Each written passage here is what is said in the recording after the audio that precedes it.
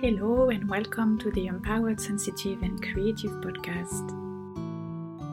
My name is Rim. I'm an artist, a certified life coach and an NLP practitioner, and the creator of the Empowered, Sensitive and Creative retreats. Passionate about celebrating joy and beauty in the everyday, especially when things are falling apart, I'm insatiably curious about human nature, and I look into the world with reverence, awe, and a sense of wonder.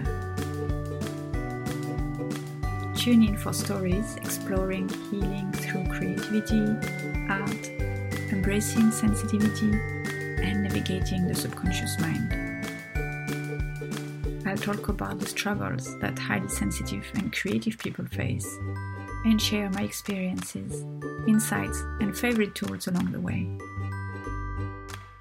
I'm here to empower you to turn what we often deem to be a curse into your biggest gift. I believe that the more we create together, the more we heal the world. So, let's dive in.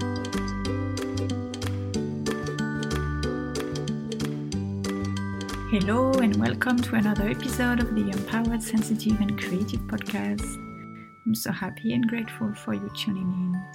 Today I'm joined by Laura Chanloup in a conversation around mastering your energy levels as an HSP and how to raise your energetic vibration so that you can thrive. Laura is a certified transformational coach, core well-being dynamic specialist and energy leadership master practitioner. Not so long ago, she was getting higher on the corporate ladder and lower on the happiness scale. She was feeling constantly exhausted, no matter how many hours of sleep she'd get.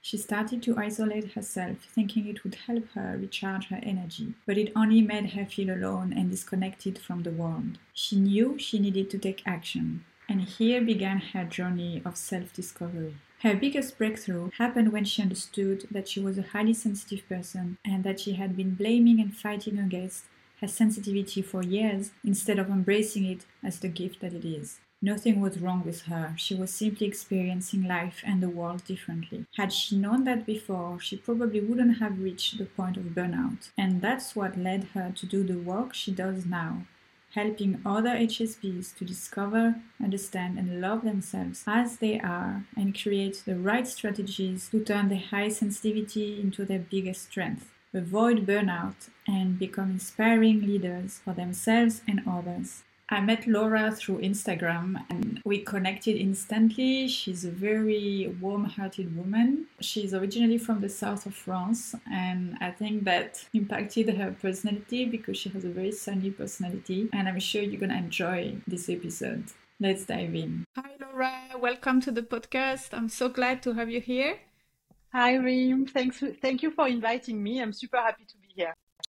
Me too, and another Frenchie on the podcast. I'm so glad. I know. So tell me, Laura, can you tell me a bit about yourself? Where are you from? Where did you grow up? And where are you now? Yes, of course. So I was born in France, next to Montpellier, a little town next to Montpellier. And at the moment, I'm in Australia, in Sydney.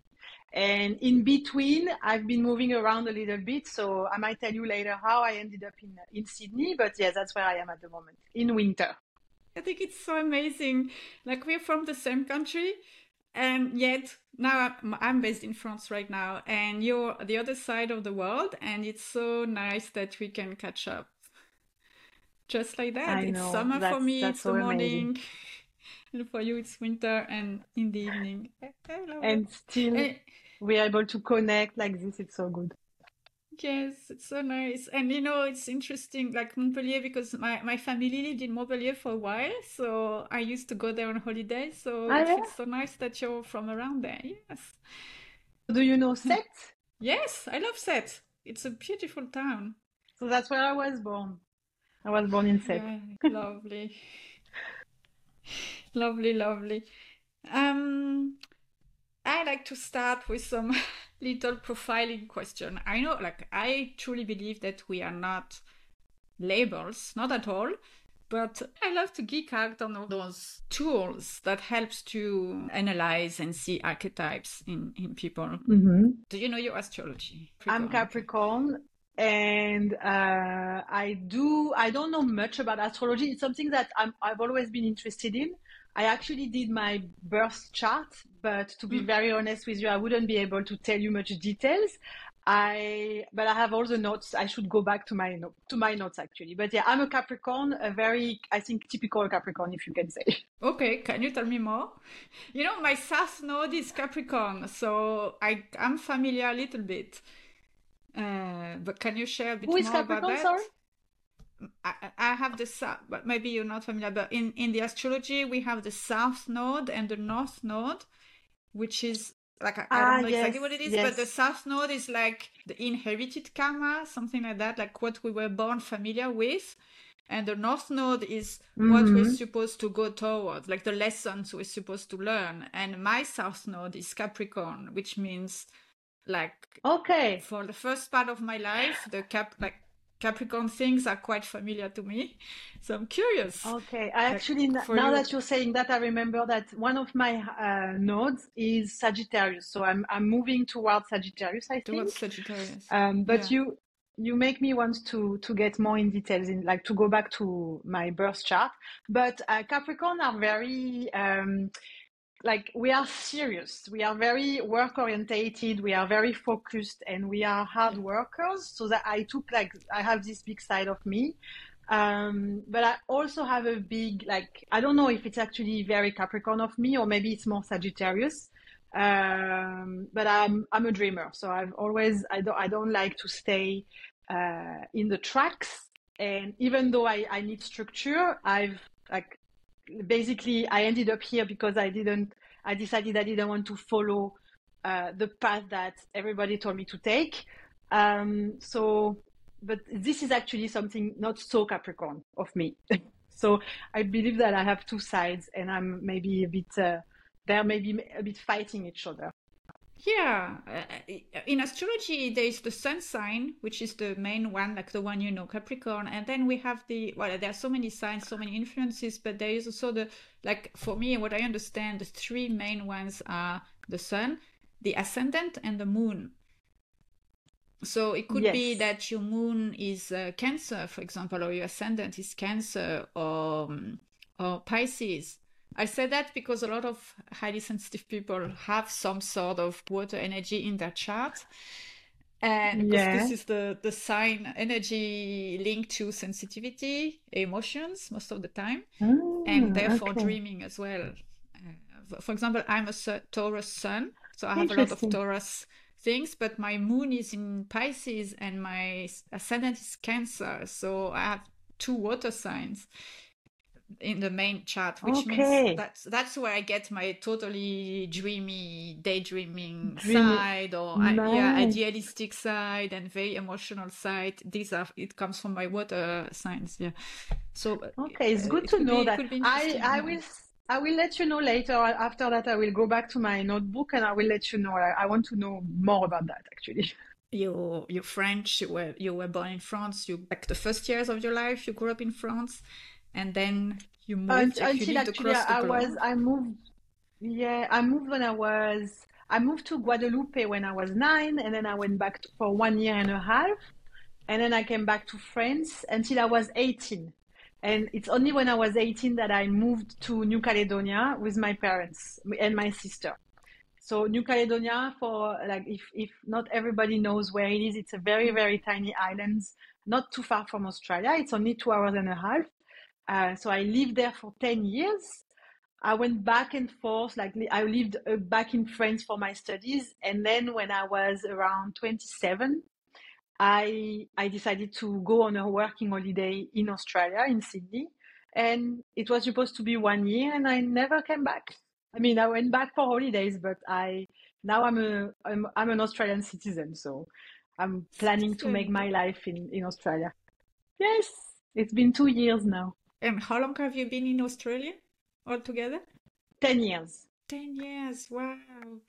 And you don't, the idea of staying in the same place for a longer time doesn't like, how do you feel Well, about that since you've been like yeah. moving and So because my partner is Brazilian, my family is is in New Caledonia. I don't think I will stay forever in Australia, but knowing that I can go and come back anytime because I'm a citizen, it's very reassuring.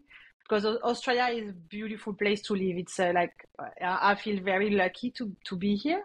But I'm not close to the idea to maybe go and live in Brazil for a few years.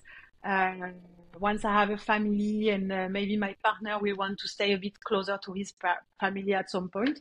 So yeah, I guess that having been used to move a lot, it makes me a bit more flexible and open to the idea to move again. yeah. Yeah, I think it feels much less scary because I hear some people saying, "Oh, I would And love to move abroad, or I would love to, but it's so difficult, it's so scary." and you know how it is because you've been traveling a lot as well, right? So once you've done it once, you realize that it's a it's not that scary in the end. Like you learn so much about yourself, and you know that you can do it again and again, and it's just a matter of do you want to do it again? That's it. But you Yeah, know you can. yeah, I think at the end of the day, human beings are the same everywhere. Of course, there are some cultural differences, but really, in the essence, I found, well, people are people. What do you think? Yeah, and if you once you learn how to connect and make create new relationships, it's not that scary to decide to go somewhere where you don't know anybody because you know that you have the ability to create those connections wherever you are. Yeah, that's true. Something I've noticed for me, I feel like almost I feel more comfortable abroad than in France, than in my country. Somehow, maybe because I've been Why? used to Tell be the me why. foreigner. Yeah, I'm used to be the Ah. foreigner. I feel like I've always been the foreigner, even though like when I'm in France now, it's different. But when I was young, I felt foreigner because I'm bicultural.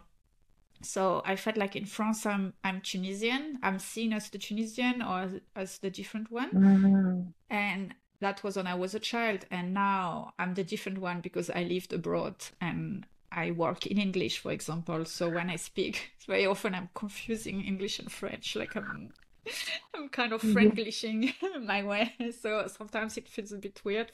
Ah, And when I was in Tunisia, because like physically that's so I look more where do French. you That's yeah. why. I think So that's where do why. you feel you actually belong? I belong to everywhere. For me, I'm a bit French. I'm a Yeah. bit Tunisian. I lived in London in my 20s, or I'm a bit English, British. I'm not British. Like I know the Brits will say, "Oh, how dare you say that? You're not from our country." No, but In what your I mean heart. is living there has influenced me. I bring something from that culture and Of my course. life there, my experience there in me. That's what I mean. Like it's not the Of nationality for me, course. doesn't really matter. It's what I learn or what I experience there. And like I lived with an Italian man at that time, so I'm a little bit Italian too in my heart. Like I have something from that culture.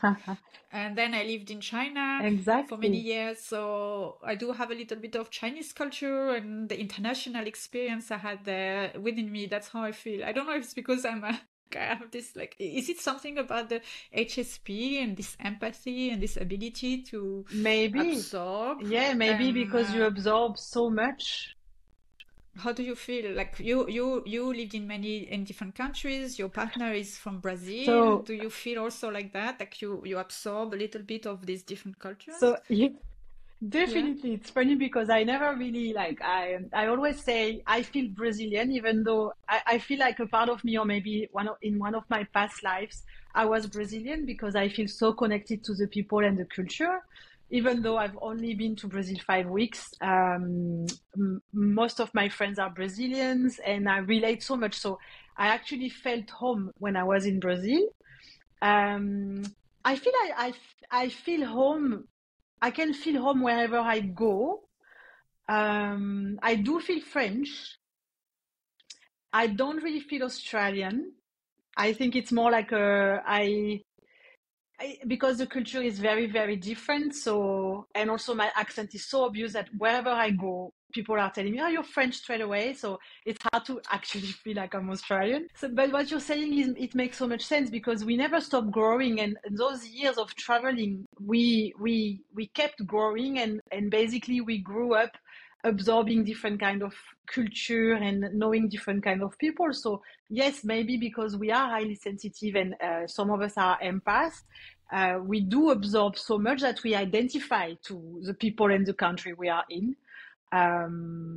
But if you ask me where is home, I would say home is where my family is and my partner, like the people I love the most. So it can change all the time, right? Yeah. But I feel home in Australia. I feel home in Sydney, and I don't actually. I don't feel that much home in France anymore because I in like the past 7 years I've been there once, so it's a very short amount of time. So you would feel like a foreigner over there in France, a little bit. It's a bit pushing it, but I wouldn't say I would feel on a holiday, and what makes me feel home is the people that I meet there, you know? Yeah, I see. Yeah, the people. Yeah, that's It. so interesting, the concept of home. Yes. It reminds me of something you said. One of our initial conversation, you told me, Rim, I think I'm an extrovert, but because I'm a highly sensitive person, I feel the need to go inwards more than regular like non-HSP extroverts. And I don't know, that makes me think, I think the concept of home is super important for HSPs because like for me, like home is where I feel good in my skin, where I feel good in me. Like a bit earlier when we talked just before recording, I told you this past 2 weeks I had a lot going on in my health, family stuff, technical problem with the computer and stuff, and I felt the need to go inwards I come back into my shell. Yeah. And for me, it's like my shell is my home. Like I can Home. also feel at home when I'm talking to others, but like my home, like in a way, like my regenerative home. And I go back into my shell so I can process and rest and kind of I love that restore concept. myself. Yeah, it makes so much sense, and I totally relate to what you're saying. It's very true. That's why we need this. It's like a sacred space that we can have. We can have it inside of us, and we can also have it like, let's say, this office where I'm talking from now.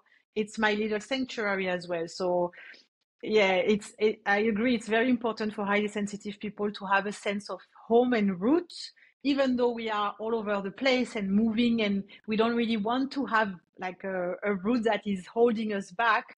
But we do need to have a sense of home, and that's maybe why I don't know how you are, but I'm very much into my home and creating like nice lights and a cozy environment because when I come home, that's where I feel the best, like I recharge and I feel safe there. And maybe it has to do with the fact that I was moving a lot as well. So maybe not only the high sensitivity, but as a child moving a lot, I needed to have a sense of, okay, this is my space and I can create my space wherever I am because that's where I go inward. Yeah, that's true. Maybe also moving as a kid does shape us in having a stronger need. I feel like you always need to make my home good wherever I am. For me, I'm very sensitive to my environment. I need to feel like I'm sensitive to energies. I'm sensitive to beauty, to style, to comfort. I like comfort. Me too. I need so much. Yeah, I need coziness. I need comfort. I'm not saying I need like comfort can be something simple. It doesn't have to be huge. Like I don't need to be couch potato to feel down roots. Makes me think it's funny. Trees.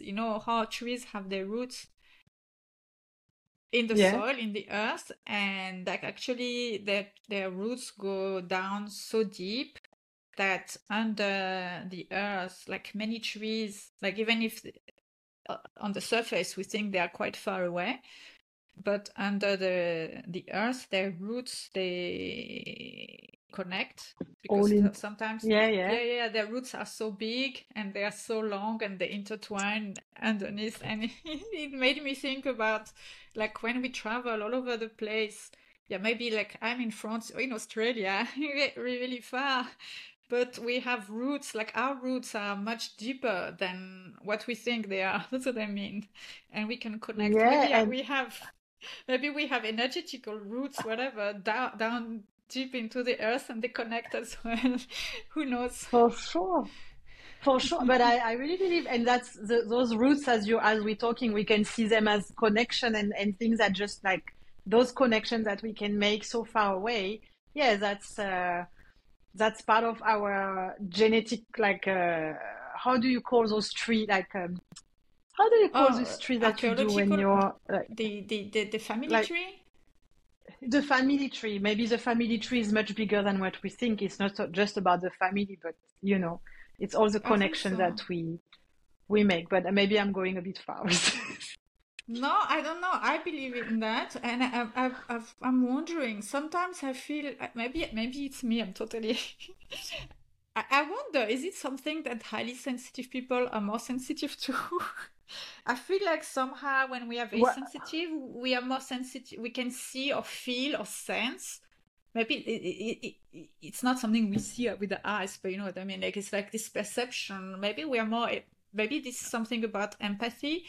We have this ability to see connections or these invisible roots. Do you know what I mean? Like we can sense Yeah. these S- ramifications I between.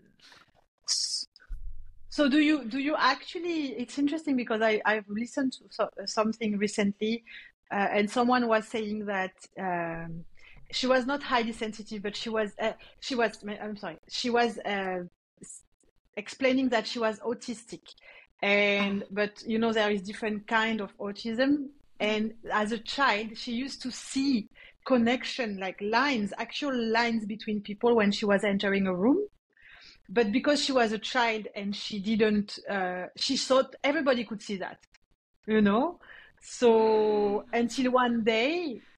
Yes, it's so interesting. Until one day she realized that no, not everybody was able to see those lines, and she started to not see those lines anymore as she grew up. But she was actually saying exactly what you're saying. Like she could see the connection, and she could say, like she would enter a room and she could say, so you and this person, you don't get along, or this person hates this person. She could tell the relationship between people, and she understood at some age that it was not a good thing for her to say those things to people. It was not socially acceptable. So she started to keep all those things for herself. How interesting is that? maybe she could see the Yeah, she energy could between. see. Yeah, it's like Avatar. In Avatar, they touch Yeah, they touch on that as well. You can see the connection between the trees, and you see what's happening, and like the connection with everything. that's so So interesting. definitely high sensitivity. I think like there is this capacity, this ability to sense, maybe to a deeper level than other people that are not highly sensitive. Being able to see what links us as humans, being able to understand people's emotions, being able to understand people's situation, what they go through, being able to understand Mm-hmm. dynamics between people, the energy in a room. You see what I mean? Like, Definitely. I wanted to ask you, let's dive into your experience and your work, and how Yeah. did you, because now you're in Sydney and you work as a coach for highly sensitive people. How did you get here? Like, what is your journey? How did you decide to move to Sydney? You said briefly before, Okay. but like, how did it happen and how did you become a coach? I think you had another career Yeah. before.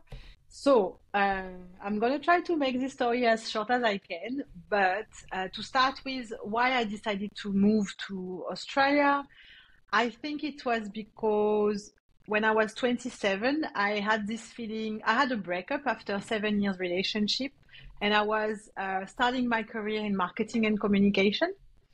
And because I moved with my parents, and every time I moved, it was never my decision.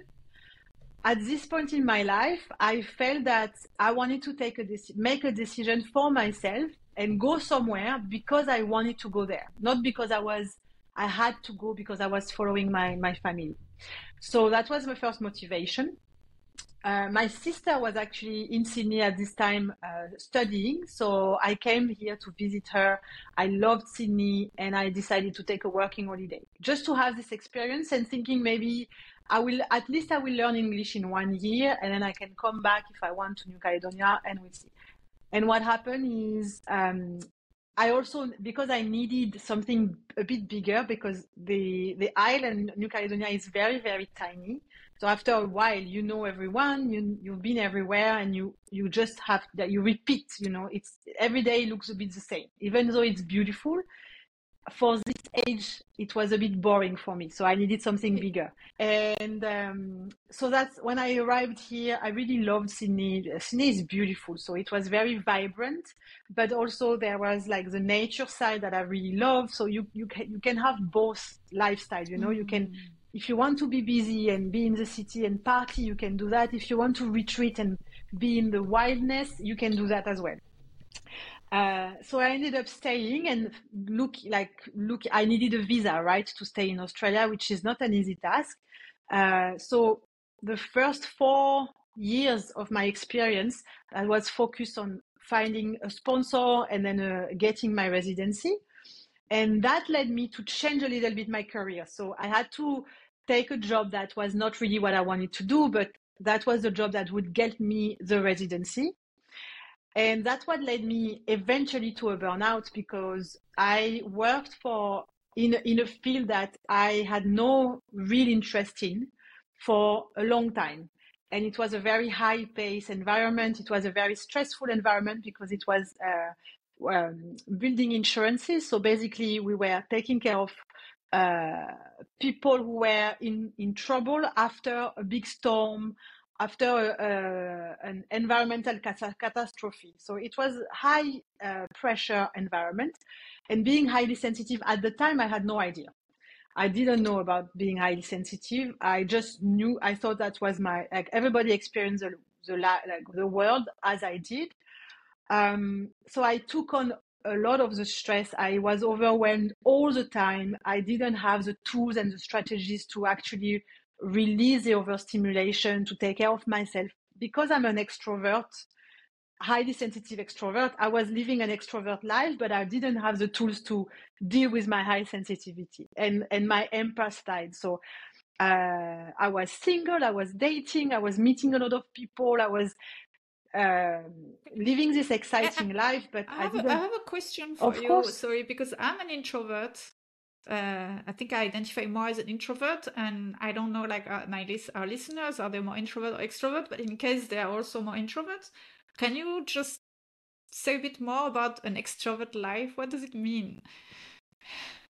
Like, how does it look like? I would say, bear in mind that I'm an extrovert, but I'm highly sensitive. So it's completely different than an extrovert. An extrovert in non-highly sensitive is someone who's going to find energy and recharge their energy in contact with people, right? Yeah. So they would be the people who are like they like attention. They like to be the clown of the party, the life of the party. For me, it's a bit different. Like I don't recharge with people. So when I'm surrounded by people, I give a lot of energy, but after a while I feel drained and I need to be by myself to recharge. And I believe that's my highly sensitive trait that does that. Yeah. Because this being said, I like, I like to, in a party, I like to make sure that everybody is fine and to animate a little bit. So I believe that's a bit of my extrovert side, but it's very challenging to deal with that side when you are highly sensitive, because you're constantly balanced between the need to be alone and wanting to connect with people, I feel like as time grows and as I'm getting older, my extrovert side is going a bit lower and my highly sensitive side is taking over a little bit. So I'm a bit more inside. I'm less but also because I was single, it's also I'm living a different life as well. I'm getting out less, all of those things. I don't know if that answers your question. I don't know. Like, I'm wondering, like, maybe it's because I'm not a super, super, super introvert. Because I see I hear people saying, like, as introvert, they really, really, really need to be alone. They would always say no. Like, they don't like to go out. They don't like to go to parties and all of that. And personally, I don't relate with that. I like to go out. I don't like to go out every day, all the time. But I like to meet new people. Like, Okay. in a way, I'm social, but I don't like to be the life. I don't like to be the center. I like to pay attention. I like to make sure everybody's happy, sort of. So that's why I'm just curious, because I know I'm not an extrovert. I was wondering, what is an extrovert life? What does it feel like? I'm not the definition of an extrovert, like Yeah. definitely not, because of the highly sensitivity, of the high sensitivity, I believe. But of course, I believe that there are levels of introvert. Like as you said, you have this tendency to want to connect, and you do say yes to a party here and then. And same for me. Like at the moment, I'm saying no more often than I'm saying yes to parties. So, and also I think we go in phases in our life. As you said, you don't like cycles. labels. Yeah. Yeah, like maybe we go from introvert cycles and then an more extrovert cycle. Like maybe we're a bit both at the same time. Yeah, I believe so. I believe so. But perhaps it's also that for you, maybe I think there is what do they call it? Ambivert? I'm not sure if this term exists, but it's not Yeah. black or white. Mm-hmm. It's not black and white, black or white. It's Yeah. not like some people are a little bit more fluid, let's say. But maybe it's like for you, maybe I'm wrong, but like you need to be alone, but maybe the idea of being with people is less draining for you than those who are really, really introvert, who really Yes. And also like would need much. in my mind, introvert like would have a lot of struggle to speak, like to speak in a little group, or they would be much more thinking about things without saying what they want to say, or because they don't really want to say those things. They're happy to just think. I like to talk. So if I'm deciding to go somewhere, I'm gonna go there, and I'm gonna participate, basically. Even if it's a So big group, a I large think that's group, yeah. no. I would. It's hard. I would say if it's a big group, I might find a leader. I might make the group a bit smaller and wait for a time when I feel a bit more safe. But I will probably participate. Yes. Okay. Yeah. Yeah. I think that's a very good point. That's interesting. Yes. Yes. Yes. Maybe introverts tend to be more in the head in a setting. Yeah. Obviously. Okay. Yeah, that makes sense. Okay, so you were living that life, going and out, dating, and and then like having this job very demanding, and then at some point I got my residency, which was amazing. So that was the goal of, like, after 4 years of struggle, I finally got it. And at this moment when I got it, it was like all the pressure came down, and I had to stay in this job where I didn't have the goal, like the motivation of the residency anymore. So I was staying in this job and I had no purpose over there. And finding purpose in what you do is very, very important for highly sensitive people. Whether it's in your career or in your relationships, we need to have a meaning, to make sense of things. And I didn't have that at this moment. And I believe that's what started to make me like work towards burnout. And after 1 year of staying there, because I needed to stay there because that was the deal. So I found a way within this year to be promoted and to change the job, but stay in the same company. So I was honoring my deal, but I was staying I was changing a little bit of my environment. And unfortunately, at this time, it was a bit too late. And I already had reached a point of overstimulation where I was getting sick all the time.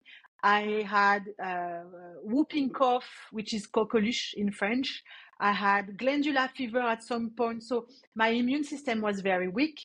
And when I was just about to start this new job, I couldn't get out of the bed. So I was completely burnt out, and I decided to quit the job because I couldn't function. Like I couldn't listening to the phone ringing was triggering so much anxiety. I couldn't deal with any amount of stress. So I was really in the middle of the burnout. So when that happened, I left everything I had in Sydney. I left my apartment. I sold all of my furniture, everything. And I went to Bali for Ayurvedic retreat. That was I think it was really what I needed at this time. And thanks to that, it didn't take me as much time as it would have taken me to recover from the burnout, because this place was so special, and they also worked on all my inside, so Ayurveda. I don't know if you're familiar. Are you familiar with Ayurveda? A little bit. So that's the science of the medicine of the body, mind, and spirit are all connected, and it's all going through food, basically. Yeah. And that's what they did. It was like a resetting my entire system. Yeah. Pressing a button, erasing everything, and resetting everything. So I did that retreat for 12 days. And then I came back to Australia. And I was in a completely different level of energy. I was approaching life completely differently. So I was healing. It was the beginning of a healing journey. And then a lot of different things happened. COVID happened. I met my partner from that I'm with at the moment, and I started to work a lot on myself. I read a lot of books. I did a lot of meditation that I've never done before, and slowly I started to understand what I wanted to do, and what I was meant for. And what I wanted to do was to help people. And slowly at this time, I started to understand that I was highly sensitive. So it was everything happening at the same time, which helped me to really find my purpose and to decide, okay, I'm not going to go back to the corporate world. I'm going to do something. I'm going to create my own business where I can actually help people. And that's when I went into a coaching training of 1 year. And then slowly I built my business. And it took me time to really understand what was my audience, like the people I wanted to help, but eventually it was highly sensitive people. So I try to make it short, but yeah, basically that's what took me to changing career. It's great. It's interesting. So, okay, I have a lot of points that sorry, that I find so great. So you met your partner before you did all this transformational work, right? Like you did the retreat. It was already a change, but you were not at the level you are now. Like you were still searching, right?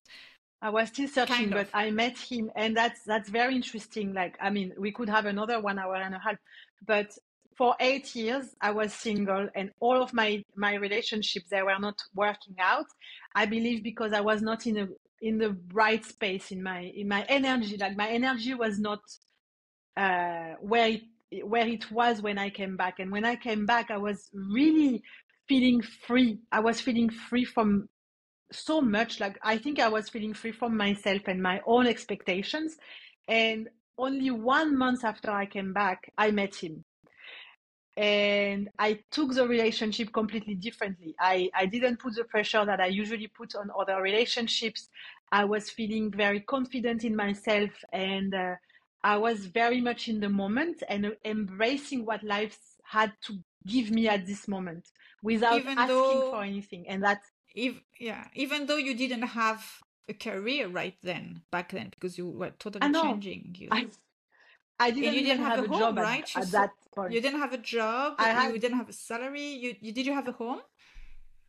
I had a home because luckily, that's why the universe is very interesting, because when you took a decision that was right for you, and when your energy and your mindset starts changing, you create, like you manifest your life. So at this moment when I was in Bali, I had no idea where to come back when I was coming back to Australia. And then one of my good friend, Brazilian, called me one day and said, hey, when are you coming back? Because my flatmate just told me he's leaving on the 1st of November. And the 1st of November was exactly the day I was coming back. So I said, okay, well, I'm taking the room. And it was a house in Bondi Beach by the ocean with a view on the ocean. And it's always been my dream to have a view on the ocean. So I came back to Australia living a life that I never thought was possible, because it was a very how do you call it? It was not a fancy house, but it was a happy house with a lot of dogs, like living by the ocean in the middle of summer. So everything was working for me. And then I met Pedro, and it was also a concours de circonstances. I don't know how, like, a sequence of events that led me to meet Synchronicity? him. Exactly, synchronicity. So all those to meet Pedro. him one day, and from them I went, because of all of that shift in myself, I was able to actually explore deeper and really ask myself, okay, the right questions. And the universe is funny this way. It tests you as well. So the universe tested me, and I failed the test, because when I came back, I had an opportunity. Someone just gave me a job and told me, look, you should apply. Not gave me, but you should apply. It's a job like in an amazing company, and it was in human resource. And I thought, okay, it's still corporate. I don't know if I want to do that, but maybe I should, because it's an opportunity, right? So I started to convince myself that it was right, because it was in human resource, so that will get me closer to the human side. It's like the reasonable thing to do, right? It was a reason, exactly. It was a reasonable thing. So I did the interview. Yeah. I got the job. I started the job, and I was miserable in the job again. And then COVID happened, and I lost the job because I was in a how do you call, like a trial? Like it was a 6 months period of a blessing in disguise that you got laid off, right? Exactly. COVID was the thing that pushed me out of this door, and that's when I thought, okay, now I'm taking it seriously. Now I'm going to follow this instinct, and I follow through. And after you took a risk, 2 years after I took the risk, and 2 years after I was starting my business. So that's what happened. 2 years, okay. It took you 2 years, so that's interesting. 1 year of training, and then to be able to start the business really, 1 year and a half maybe.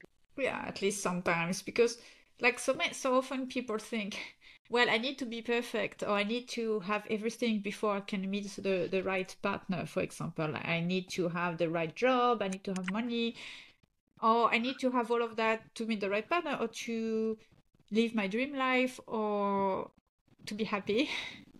I need to have this, that, this, and that, and this, and that before, which is not true. Like, you met him, you didn't have everything figured out. You were just following. I had nothing figured out, but I was happy. So I was free. Yeah. Maybe that's the secret. Maybe the answer is, you don't need to have everything figured out to be happy. You need to be happy to start to figure out things and attracting the things that you really want in your life. Because the energy, what you vibrate is what you attract, right? So if you're not happy, you're gonna attract the same kind of energy that you have and that you resonate. If you're happy and you're on a high level of energy, then you're gonna attract the same kind of people. That's true. And also, I think that's where true empowerment lies. It's very tempting to to depend on whatever external of you to be happy. But then, if you have the great job, the great house, the great partner, great health, I mean, all of that are amazing things, of course, like part of pleasures of life. But if it's removed from you, if something like with COVID, it happened to many people, you lose your partnership, you lose the job, you lose the house. Maybe your health, you get a bit sick, and then so what does it mean? Then you don't deserve to be happy. Then you're lost and you have nothing because you lost some stuff from outside of you. It's like, oh my God. Then you can. I feel like it's like being in this hamster wheel, always trying to get something And so that you can feel yeah, fine. It's always and outside of you. it's so scary to think about, like, if your happiness relies on only things that can be taken away from you, that's so fragile. Yeah, Like, it's exactly. very scary. So what you want is really, it's working from the inside toward the outside, to make sure that you have this ground in yourself and you have this place in yourself that you can always go back to, no matter what happens. And I mean, obviously life is not it's not a la la land, and you're gonna have everybody, like even the happiest people, they have their moment of down. But that's very important to take the time to really look inside, to be able to build this happiness from the inside, even if it's flexible, even if it's not always hype, but to be able to not rely on the opposite. And when you look at some, like, often you see in movie, like everywhere in the world, you see people that, the people who have the less, sometimes they look like the happiest people on earth. Like, you go and you travel and you meet people that they have not even one tenth of what you have as a European, and they're happy. And we can complain about little things and not having what we like, this last thing. And so, yeah, I'm going off track, but that's what I'm I saying. agree, and I think that's what travels also bring. This kind of sense of humility and learning Yeah, to be grateful for what we have. Since we are talking about energy, feeling, being in yeah, the good energy, I think energy is not, being a good energy doesn't mean being happy all the time, because there is no, room for all kind of emotions as a human being. yes, What do you think? exactly. Can you tell me more about that? Like, your experience with that, Yeah, your beliefs, what is being an energy, what is energy leadership, and all yeah. of that. So, with pleasure, because I love talking about energies, and thanks to my training, I'm an energy leadership practitioner. So I work with all of my coaches. I work with energies, and what I'm offering is an energy assessment, because all of us, we every day that we wake up, we have a choice. We can make a choice, and we have the choice between 7 different levels of energy. And each of those levels of energy, you can think of a scale like this, and you have the level 1 here, and then the level 7 going up, so from down to up. And all of those levels we experience every day on a daily basis. We navigate through all of the levels. So when what I do with my coaches is that I have an assessment which can give you a report of a picture of how much of each level of energy they have at a specific time. And that's called the energetic vibration. And when we talk about energetic vibration, what does that mean? Is your energetic vibration is like the way you're going through life and what you resonate to other people. It doesn't mean that there is a bad or a good level, because all of the levels, they have their utility. It just means that if you're not conscious about any of those levels, you can feel like a victim of your emotions and of your thoughts and of your energy all of the time. What I'm working with is to raise the consciousness and the awareness of my coaches around their energetic vibration, so they understand a bit better what energy levels are available to them, what energy levels they tend to go to most of the time, because we all have a tendency, and how they can actually improve and raise their energetic vibration. Our thoughts create our emotions and lead us to action, right? And that is what is going to create, that is what's going to define which level of energy you are in. Okay, so for example, if I think I'm a victim all the time and I always lose, I have this thought that's creating an energy level number 1. Okay, and if I go through life thinking this all the time and I stay in my level 1 of energy, not very much is going to happen, and my life satisfaction is going to be very low. But if I have the awareness and I know that I'm in this level, and I have a choice. I have the choice to get out of this level and to create a different level of energy that's gonna help me to actually produce and be happier. Then I can at some point get out of this level. Does that make sense? Yes. I know it's a bit abstract. No, Yeah. I mean, yes, but So personally, I totally believe in energy, so it totally makes sense. yeah, Totally. That's and so the whole interesting. point of this assessment is to for like you have an assessment and you see this report, like it's a detailed report, personalized report, and then for 1.5 hours, about 2 hours sometimes, we go through all of the different levels for you. What do they mean for you, and how do they show up in your life on a daily basis? And from that, you're gonna have so much awareness and so much consciousness about your own energy, and you're going to start to create the tools that you need to get out of the lowest level when you need to and go up, because sometimes we do need to get into the lowest level. Sometimes that's what we need. It's just a matter of knowing that whenever you decide to, you can get out of the lowest level. Can you give an example, like a practical example, when one would need to be in the level 1? Yeah. So level 1 is so for example, level 1 is a level where you can, let's say, okay, I'm going to give an example with 2 different levels. Level 4 is the level of the helper. So highly sensitive people, often they have a lot of level 4 energy because they're so worried about everyone else. They have so much empathy, so they take care, and the people pleasing plays here, So the level 4 energy, it's already a high level. We have, now I'm getting into details, but there is 2 kinds of energies. There is catabolic energy, which is the 2 lowest level on the spectrum, and then there is anabolic energy. And the difference between those 2 energies is catabolic energy is the energy that's going to drain your energy. It's going to take energy away from you. Anabolic energy is energy that's going to recharge your energy. So the more anabolic energy you have, the more energy you get. So that's the difference between 2 kinds.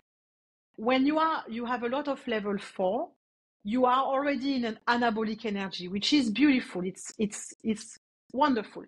But if you don't take care of yourself, at some point you might feel like you're taking care of everybody, but no one is taking care of you.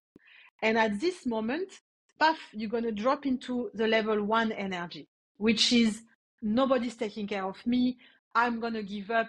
I don't want to see anybody. And sometimes that's exactly what you need.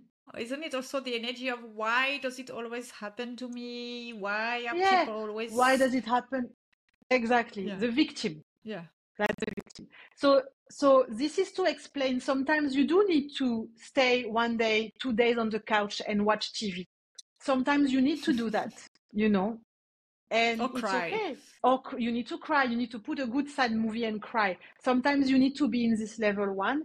But what's important is to consciously decide to be there, not to be a victim of your energy, and that's what's going to make the difference between you staying for 1 day on the couch, recharging, and you staying for a few weeks depressed and not doing anything and not seeing anyone.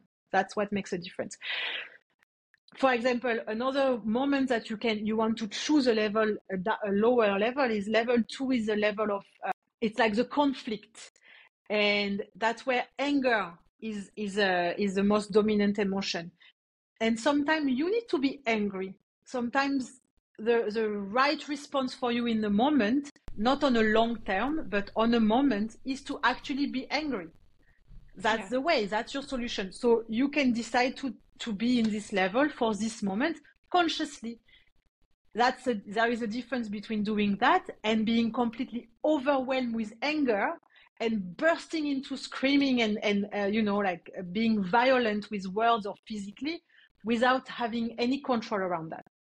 And that's what makes the difference between understanding your energy levels and your energetic vibration and the purpose and the impact that each level can have in your life, and not knowing any of that. And that's what I do. That's why I'm so into this this part of the job that I do because it's such a massive transformation for everybody. It's interesting. I feel like Italy, I feel all of these energies, but I was not aware that this existed as a therapeutic. It's I would say it's a bit like it's a bit of a science as well if you think about it because it's a lot of numbers, there is a chart, so yeah.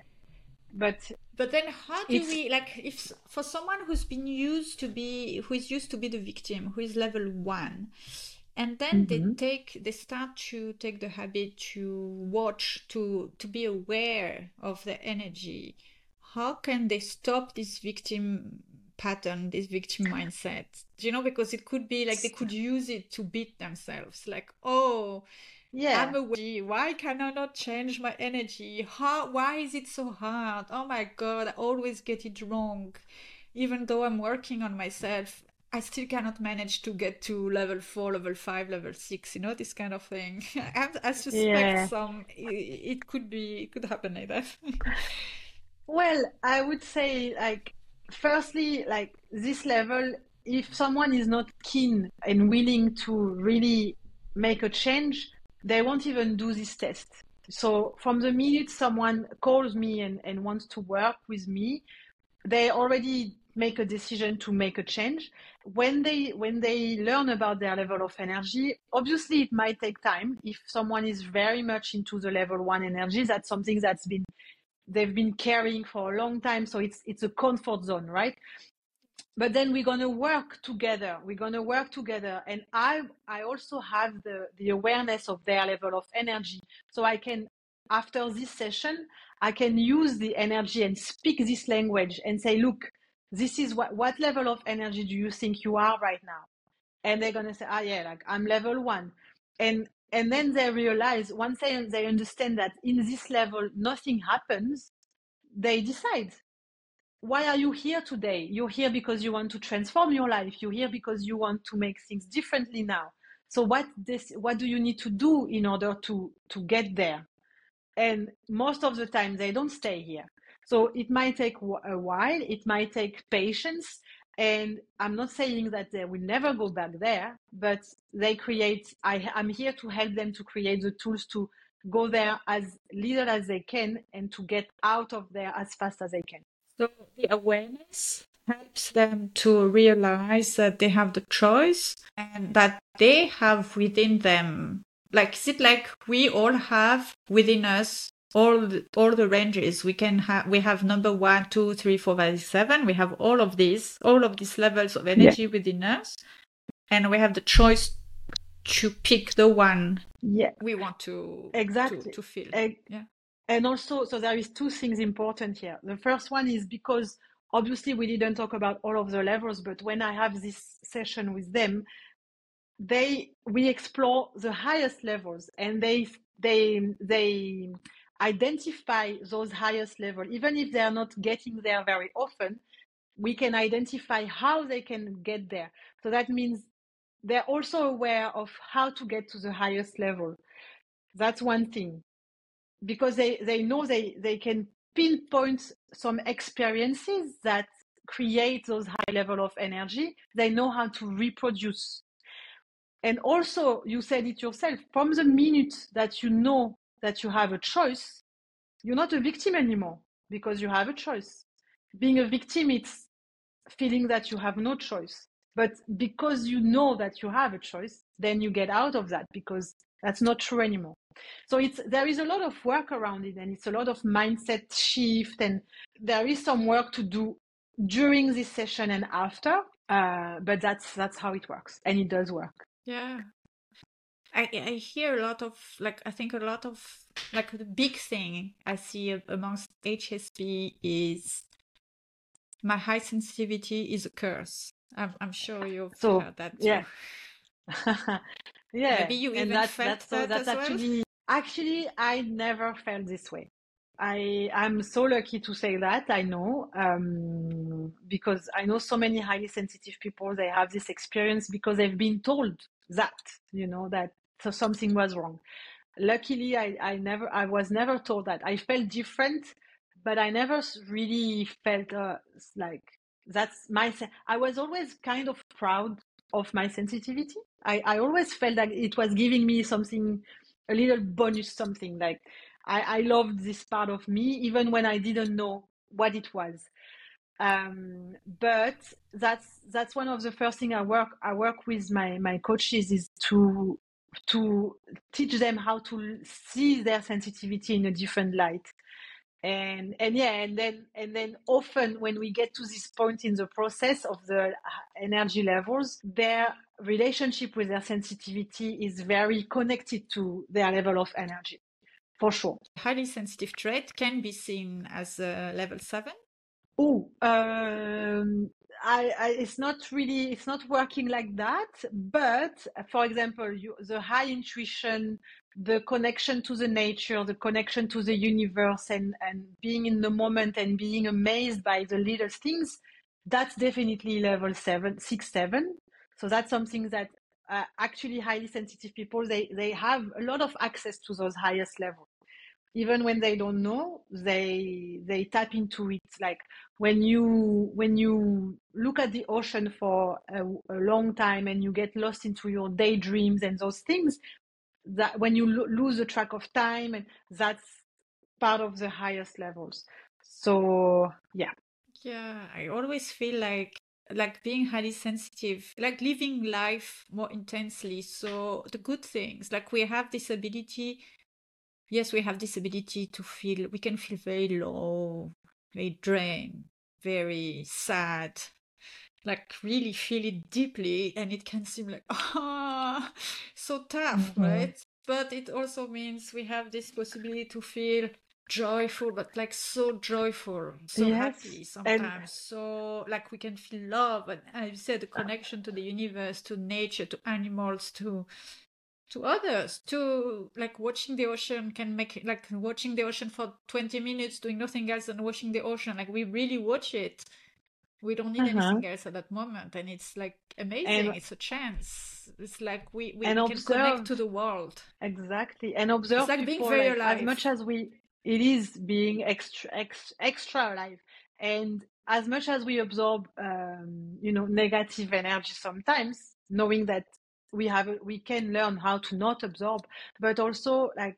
how amazing is it to be able to look at people, observe people, and feel the joy that they feel, even though you don't know you have no idea what's happening in their life, but being very present. And I remember one day that sitting on the beach and looking at this little boy and his dad teaching him how to surf. And this little boy was like, I don't know, 3 years old, and there was so much joy emanating from him. I was staring at him for I don't know how long, and it was amazing. I felt so good just watching him. So those are gifts that maybe not every highly sensitive person is aware of, but when they start realizing that it's in them, they're going to do more of that, and they're going to create more joy, and that's going to raise their energetic vibration. So it's all part of a practice. It's a practice. It's working on that every day. So would you say then, like, being aware of your present moment, and also like using this skill, this ability to find joy in what you do, but also in others around you, like what you see, it also helps you to raise your energetical vibration? 100%. Yes. Is it something that you did on yourself, like you practice yourself to get out of your burnout? Did you work on that, or is it something that you discovered later? So I started to become aware of that in the retreat, because in the retreat that I've done just after my burnout, it was all about meditating and being in the moment and journaling, and I had nothing else to do, so I did that. And that's when I started to really meditate seriously. And meditation helped me to really realize the power of being present and connect to something bigger than me.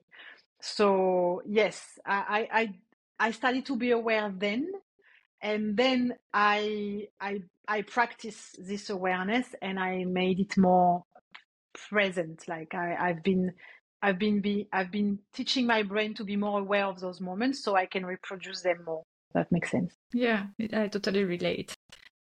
Meditation helps a lot. I find Oh my personally, God. I don't meditate all the time. There are times in my life where I feel like I really want to have a meditation practice.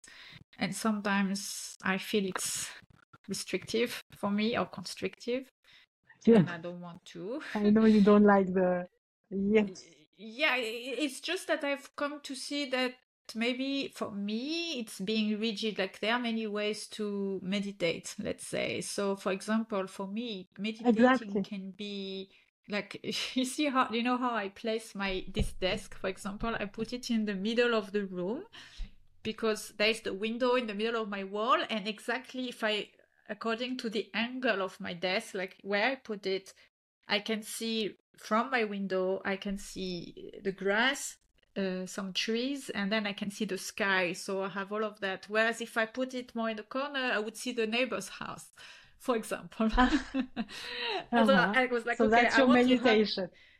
But so, like, sometimes I just sit at my desk, and when I feel like I need to retreat within me or within from doing, I need to be instead of doing. I just like for me it could be just like I sit like that and I'm watching Watch. right now, so and I just watch Yeah, at the that's sky, look at the meditation. sky.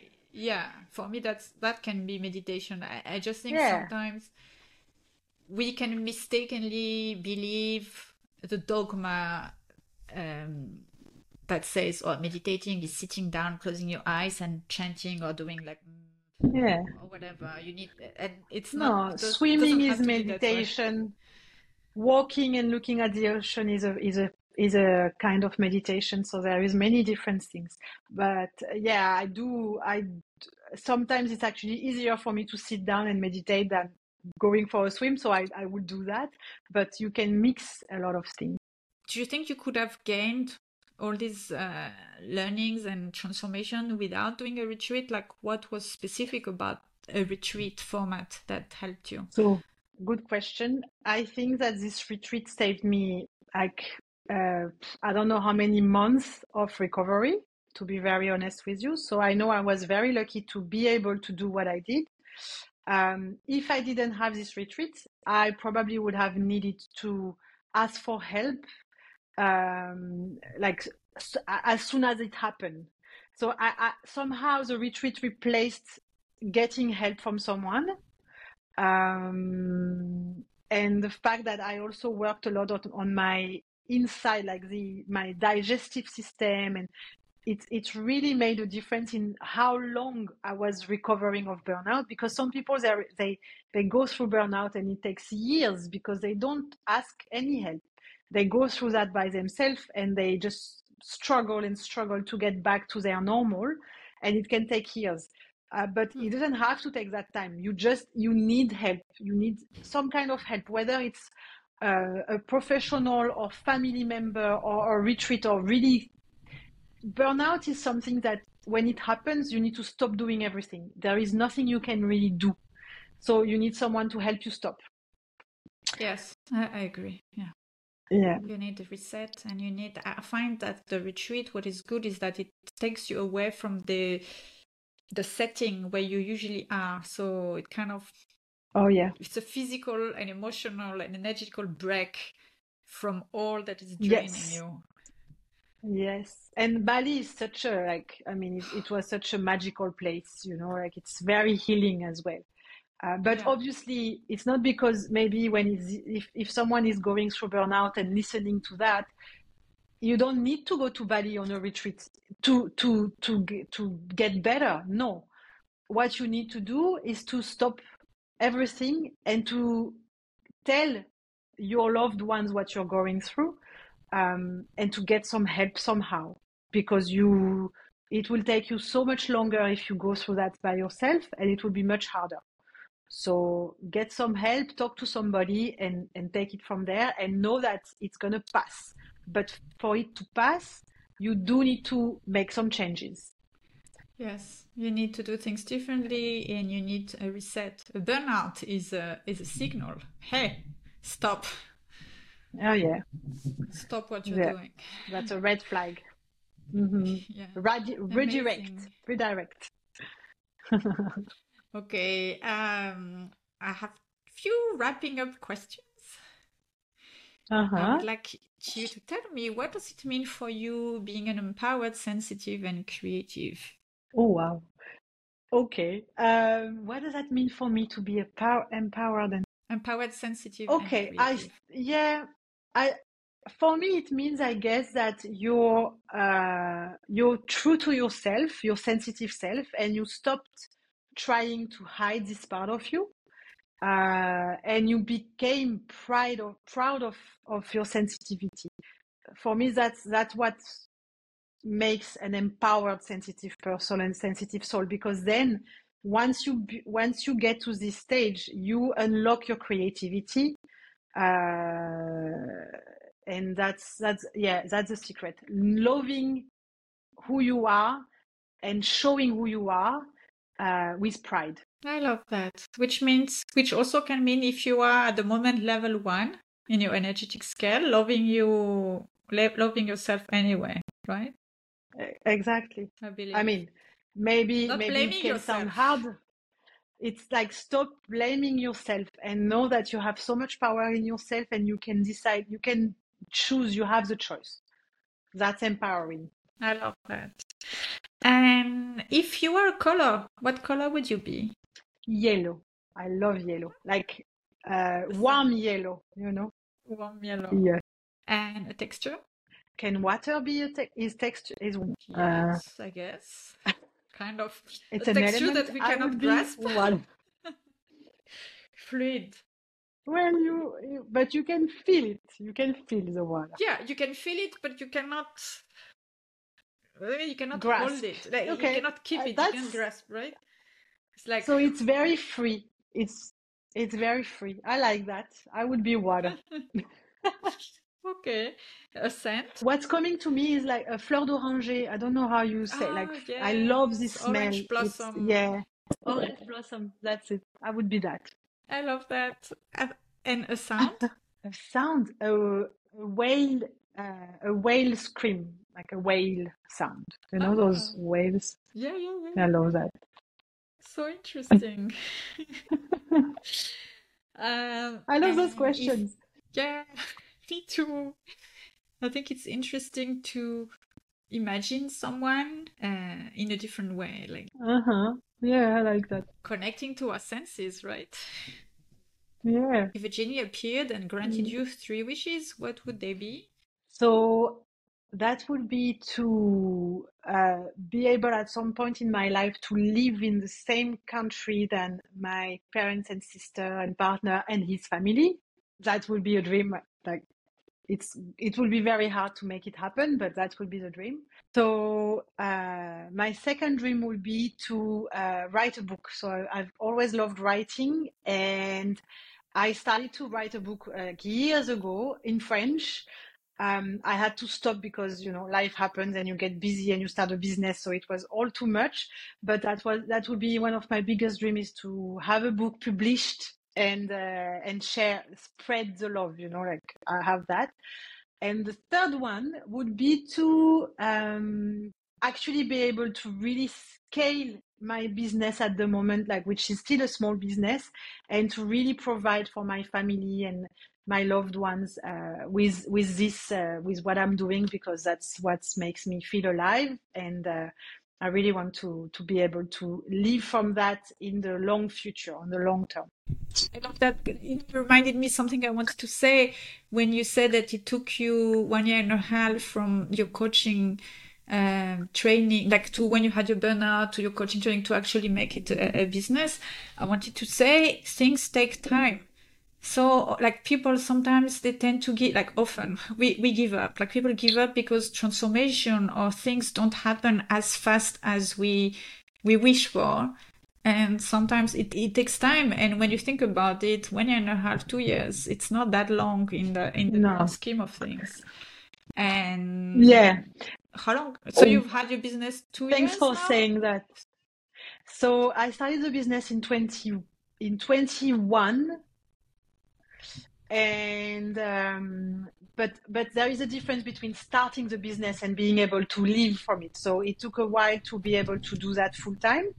So now it's been only since January. So I started in mid 2021, and only in the beginning of 23, I left my second job. So I could actually support myself with just the coaching business. So that, yes, it does take time. And thanks for saying that, because even if we know that as coaches, that it's even us, like we go through those periods of doubts, and, because it takes time, and sometimes you wish that you could just find a journey and make it happen. It's a matter of being consistent and keep working towards it. Yeah, for sure. Yes, it's not only about wishing. Of course, it's important to have the intention, but it takes time, and we should not hold this as a reason to beat ourselves No. and think that we are failures and that we are a victim, that, because I'm doing things wrong. It's not that. It's just it takes time, and business is hard. Doing something like from the heart and creative. I think being a coach is creative.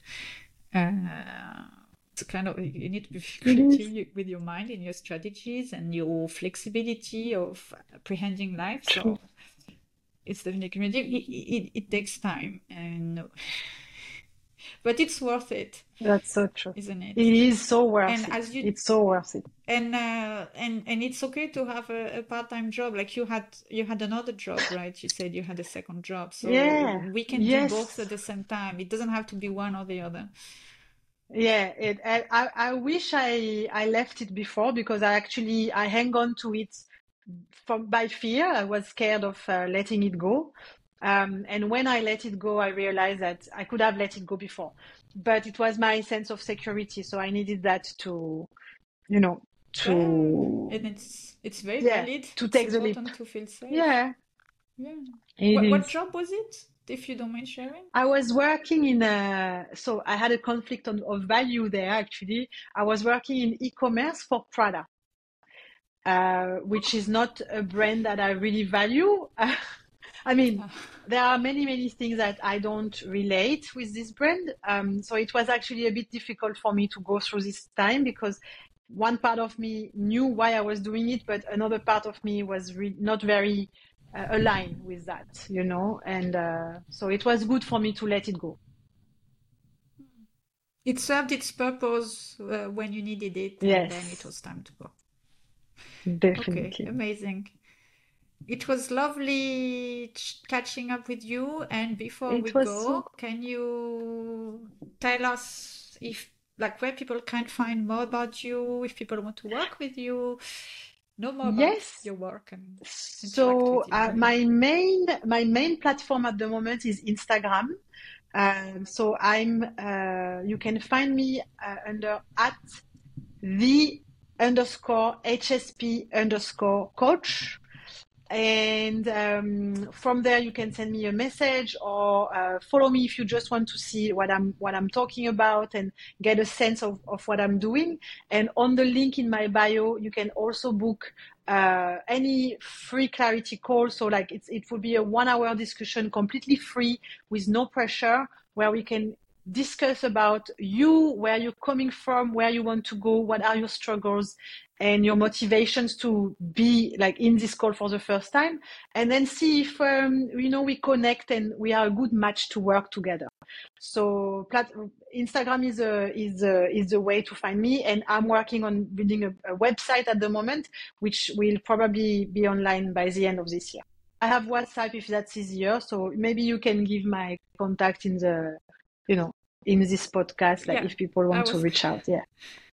Yeah, I was going to say, I will put the link in the show notes, of course. Yeah, cool. So it's easier to click. Thanks for that, directly. And it was so lovely. Much. I love this discussion. Me too. Thank you for inviting me. Yes. And we are lovely chatting with you, and have a good night. You too, have a good day, and I speak to you soon. That's it for today. I hope you enjoyed this episode as much as I did. What really stood out to me was this notion that most of us go through life without ever being conscious of those levels of energy and the power that they have on the way we experience life in all of our relationships. Also, how great that Laura experienced such a big shift in that retreat in Bali, because I wholeheartedly believe in the transformative power of retreats. Retreats are an incredible way to fast-track recovery, working on the mind-body-spirit connection, which is so important for HSPs. For me, retreats are like a great holistic way to reset your energy, helping you to approach your life and your creativity with a brand new energy. It's an emotional, physical, energetical pause from all that is draining you, really. And on top of that, there's this notion of connection and support with other people, like-minded people, which I found is really so valuable for our well-being as human beings. This is exactly why I created the regenerative retreats for the empowered, sensitive, and creative souls. Our next edition that is planned is next June 2024. And it will be in magical Provence in south of France. It will be an enchanted interlude in the biosphere reserve of Luberon Regional Nature Park. If this feels like something right for you, I would like to invite you to embark with us on a regenerative and joyful immersion in the magical beauty of Provence.